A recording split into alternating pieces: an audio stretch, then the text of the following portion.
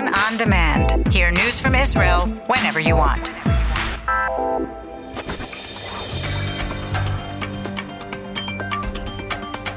You are listening to the English language news of Kan, the Israeli Public Broadcasting Corporation.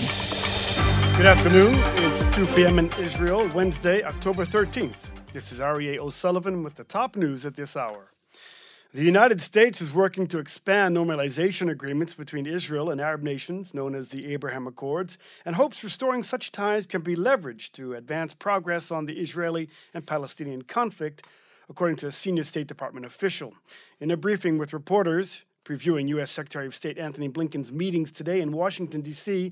with Foreign Minister Yair Lapid and his Emirati counterparts, officials repeated that the Abraham Accords were not a substitute for the two-state solution between Israel and the Palestinians. Blinken will meet Lapid and United Arab Emirates Sheikh Abdullah bin Zayed Al Nahyan separately at the State Department today. Then he will host a trilateral meeting with both of them, the first of its kind.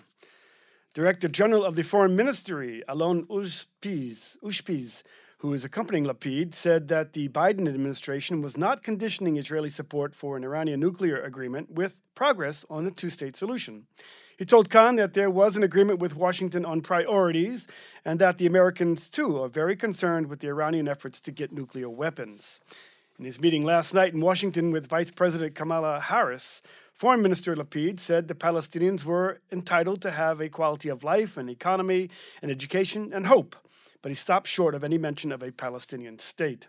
In his meeting with U.S. National Security Advisor Jake Sullivan, Lapid warned that Iran was becoming a nuclear threshold state. He also raised with him the need for an alternative plan to the Joint Comprehensive Plan of Action, the JCPOA, that trades international sanctions relief for curbs on Iran's nuclear program.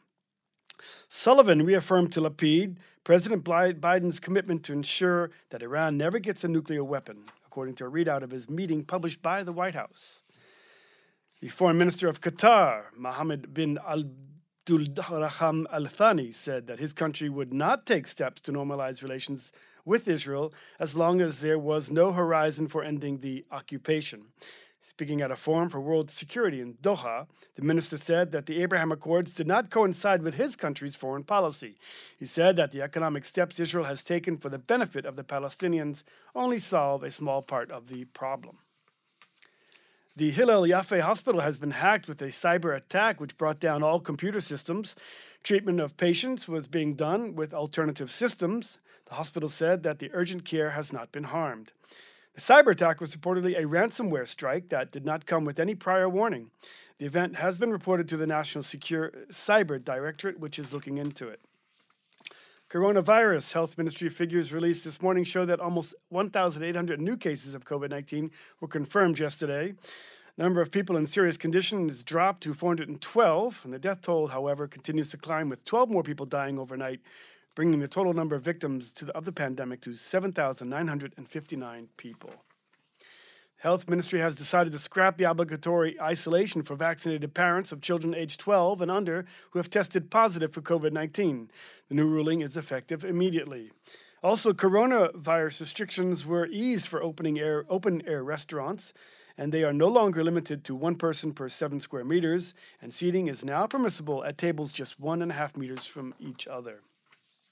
The new head of the Shin Bet, Israel Security Agency, Ronen Bar, was sworn in this morning at a ceremony held at the Prime Minister's office. Bar replaces Nadav Argamon, who headed the Shin Bet for the past 5 years. In sports, the Israeli national soccer team defeated Moldavia last night 2-1 in a match held in Beersheba, but its chances of advancing to the World Final qualifiers were dropping as Scotland has a 4-point advantage over Israel in the group after defeating the tiny Faroe Islands. Striker Ran Zahavi's goal brought to 33 the number of goals scored in World Cup qualifiers, a new Israeli record. Taking a look at the weather, and strong northerly winds will prevail in the afternoon along the coast. Maximum temperatures in the main regions: Jerusalem 27, Tel Aviv 28, Haifa 26, Tzfat 25, Beersheba 32, and in Eilat going up to 34 degrees centigrade. That's the news from Kan Reka, the Israeli Public Broadcasting Corporation. Join us at 8 p.m. Israel time for our one-hour news program.